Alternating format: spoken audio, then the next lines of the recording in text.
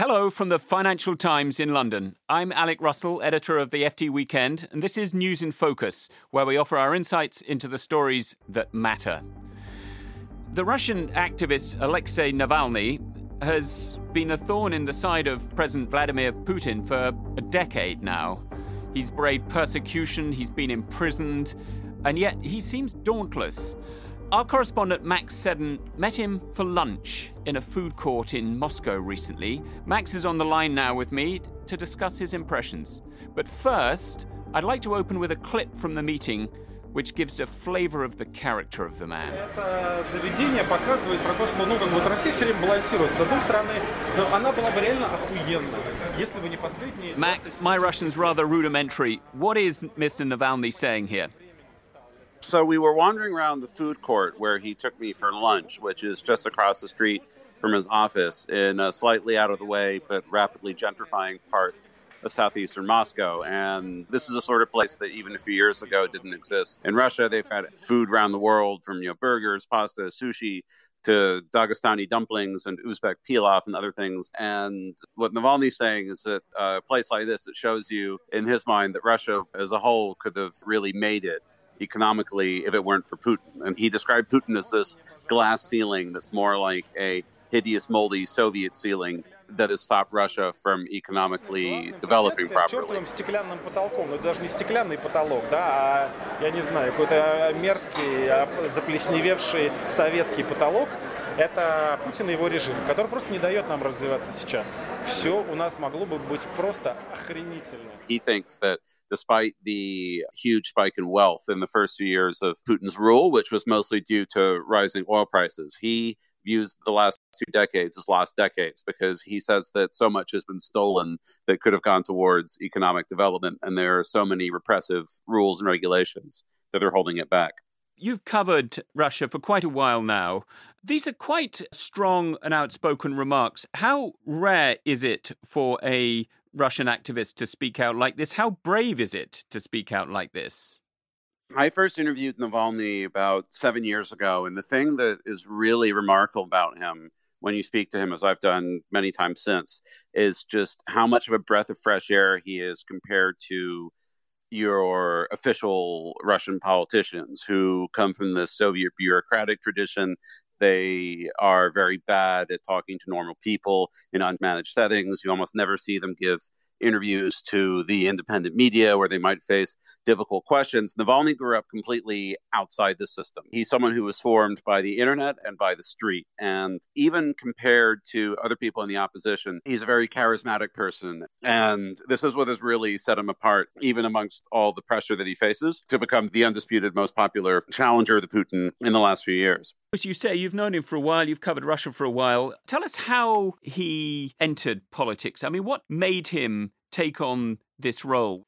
Navalny's part Ukrainian on his father's side, and he has relatives who lived near Chernobyl outside Kiev in Ukraine. And for the first 10 years of his life, up until the blast itself in 1986, he would go and stay with his grandmother, who lived in this village right near the nuclear power station. And the aftermath of that we know so well, and the incompetent Soviet attempts to cover it up, were a very big part of what shaped him, because he doesn't have any of this nostalgia for the Soviet Union that Putin has been very big on promoting, and a lot of people older than Navalny, who's just 43, share. He was very much convinced by this early childhood experience that this system was wrong and that the future Russia had to move away from it as far as possible, more towards European liberal democracy as he sees it. The other thing he told me that really shaped him was when he was already in his late 20s, he was working pro bono as a lawyer for an opposition party, but it was an official opposition party in Russia.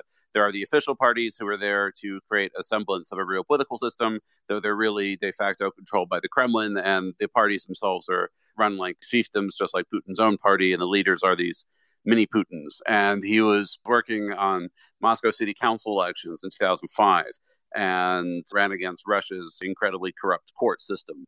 And he said gradually it just made him so furious that he became an activist. Yeah, it's quite a story. I mean, you say he's not nostalgic for the Soviet Union. Interestingly, he is, though, it seems, something of a Russian nationalist. Can you talk us through this and what influence it has on him, and how nationalist is he? Well, Navalny was actually kicked out of the Liberal Party that he was a member of in 2007 for his nationalist views of the sort that you would never hear discussed in polite company among liberals in Moscow. And the views that he expressed were very different from the nationalism that you might think of associating with Putin, which is more the Soviet imperial nostalgia. Navalny's was much more Russian ethnic chauvinism, verging into racism against people from the periphery of the Soviet Empire. So the Caucasus, Chechnya, Dagestan, and places in Central Asia, Uzbekistan, Kyrgyzstan, Tajikistan, who provide millions of guest laborers who come and do construction jobs and other things like that in Moscow, the center of the empire. And he filmed some pretty startling videos, including one which showed him comparing people from the Caucasus to cockroaches and mocking shooting them with a gun. He spent several years organizing this annual nationalist rally, which was attended by all sorts of neo-Nazis and skinheads, as well as other people. At one of these rallies, he used an anti-Semitic blood libel trope to talk about Jewish oligarchs. Did you talk about this over your lunch? Does he apologize for any of this? We did. This is something that Navalny is criticized for quite a lot, even though it's not really a very big part of his program anymore. He only really says he wants a visa regime for guest laborers from Central Asia. But he has no regrets. His explanation was that in 2007, there was this enormous gap between living standards in Russia and Uzbekistan, and millions of people were coming from Central Asia to work in Russia, and it was a big political issue. So the message is sort of, this was just my rhetoric. It was a way of trying to get people interested. Max, the interview you did with Navalny was for our weekly Lunch with the FT slot, which normally unfolds in fairly predictable lines, kind of swanky restaurant, just two people, the FT journalist and the interviewee. This was rather different. You were joined by someone for your interview.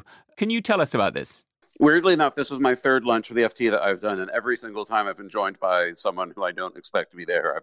And this time, we were followed by a troll who apparently works for one of the fake news farms run by Yevgeny Prigozhin, the Kremlin caterer who runs the infamous St. Petersburg troll factory. So he walked out of the office building. This guy yelled at him, "Alexei, can you tell us, where do you buy your cocaine?" And Navalny told him to get lost. And the guy followed us around as we wandered around the food court. And then when we bought our food, he then sat at the table across from us and watched us for the entirety of the 2-hour interview. And Navalny said that for the last 6 to 9 months or so, ever since his foundation started investigating Prigozhin's catering contracts, these people have been following him and his family around everywhere they go. Was he listening to you or just sitting there to be kind of threatening-ish? It was more intimidation. I mean, this was someone who was 25 at most, maybe younger, and obviously not being paid a lot of money to do this. But the point is clearly just to harass him the entire time. He was trying to laugh about it. He said it's a good way to practice Zen, but he came pretty close to snapping a few times. And it was obvious that if your family's being harassed like that, he's accused Prigozhin of being behind a physical assault with an iron bar on the husband of one of his top aides. I mean, the impression you get from this story and from other accounts of Navalny's life is that the pressure he faces is utterly relentless. And he's been facing this for a long time. How does he keep going? One of the questions that I've asked him many times over the years, and he always finds himself trying to explain, is, why aren't you in jail? Why aren't you dead? And the answer, as best as anyone can tell, seems to be that he's almost become too big to jail, because when they tried to do it in 2013, he was sentenced to 5 years in prison in what was fairly clear retaliation for his work. The European Court of Human Rights later said the case was politically motivated, but then there were big protests outside the Kremlin, and he was let out the next day.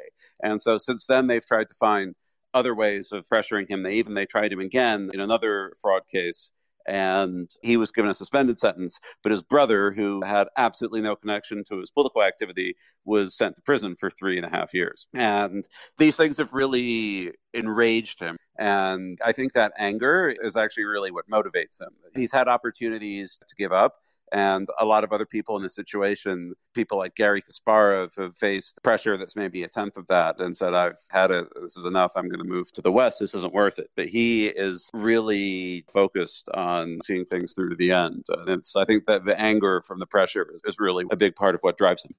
I mean, in your account of your interview, you write very powerfully about the brutal repression that some of his supporters face. And it seems that tactics of the Kremlin, if one can put it this way, are broadly to go down hard on some of his supporters. So in the last few months after he helped organize this big wave of protests in Moscow, there was one of, if not the largest police raids in Russian history on more than 200 places across the country simultaneously in all 45 cities where he has offices.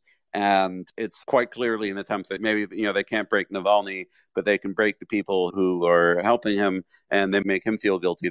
One activist in Voronezh in southern Russia for Navalny, they searched his grandmother's house and confiscated her iPad and scared the 79-year-old woman so much that she had a heart attack and died. In Kazan, the head of his office there was in late stage cancer in September, a few weeks before she died, and they still hauled her off to be interrogated. And the way that Navalny put it was their tactic is to leave the leaders alone, but just randomly take ordinary people, jail them for nothing. It undermines trust in the leaders and the movement. It's like they're saying, look, this one set it all up, and here he is eating chicken noodles with a suspicious foreigner while the ordinary people are in jail.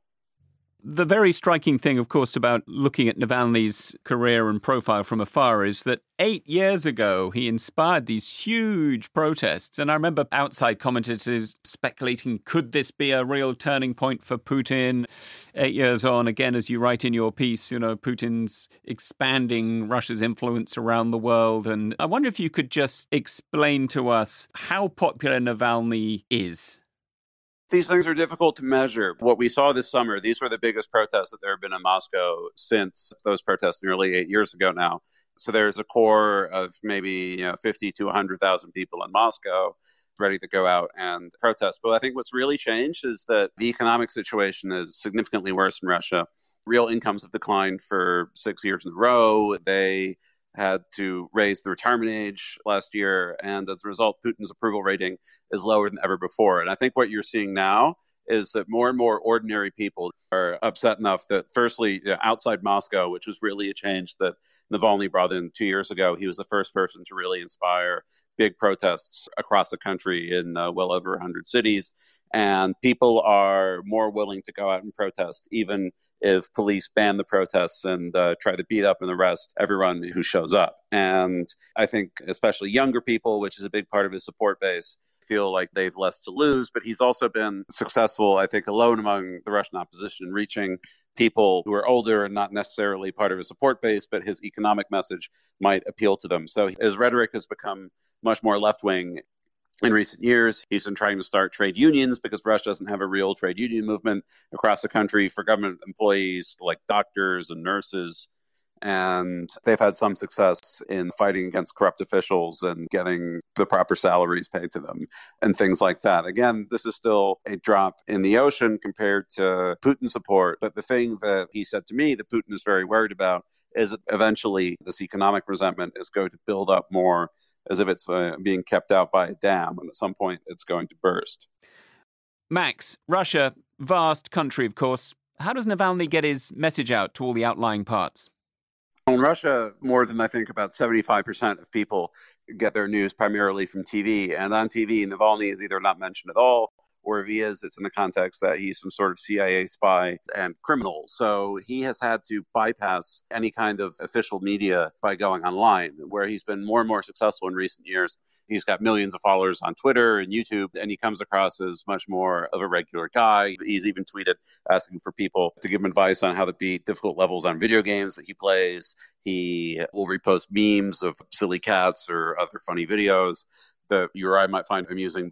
And his real success has been YouTube, where he did this absolutely spectacular corruption investigation into the Prime Minister, Dmitry Medvedev, nearly 3 years ago now. And it was on YouTube only, but it quickly racked up 20 million views in a matter of weeks. And it inspired these nationwide protests in more than 100 places of the sort that had never really been seen before Navalny did it. And they've tried to stop him, but the Kremlin seems to be wary that if they just completely shut Navalny down, deprive him of access to the internet, throw him in jail, and that could create a huge backlash. And so there's a sort of uneasy balance where he's still allowed to exist on the internet, and the Kremlin doesn't quite know what to do with him. Well, Max, thank you very much. Thank you for a terrific and important interview. Thank you all for listening. Don't forget, if you missed our recent episodes on how health websites share your personal data, Generation Z or indeed Ukraine's role in the US impeachment inquiry, you can subscribe and listen on all the usual podcast platforms.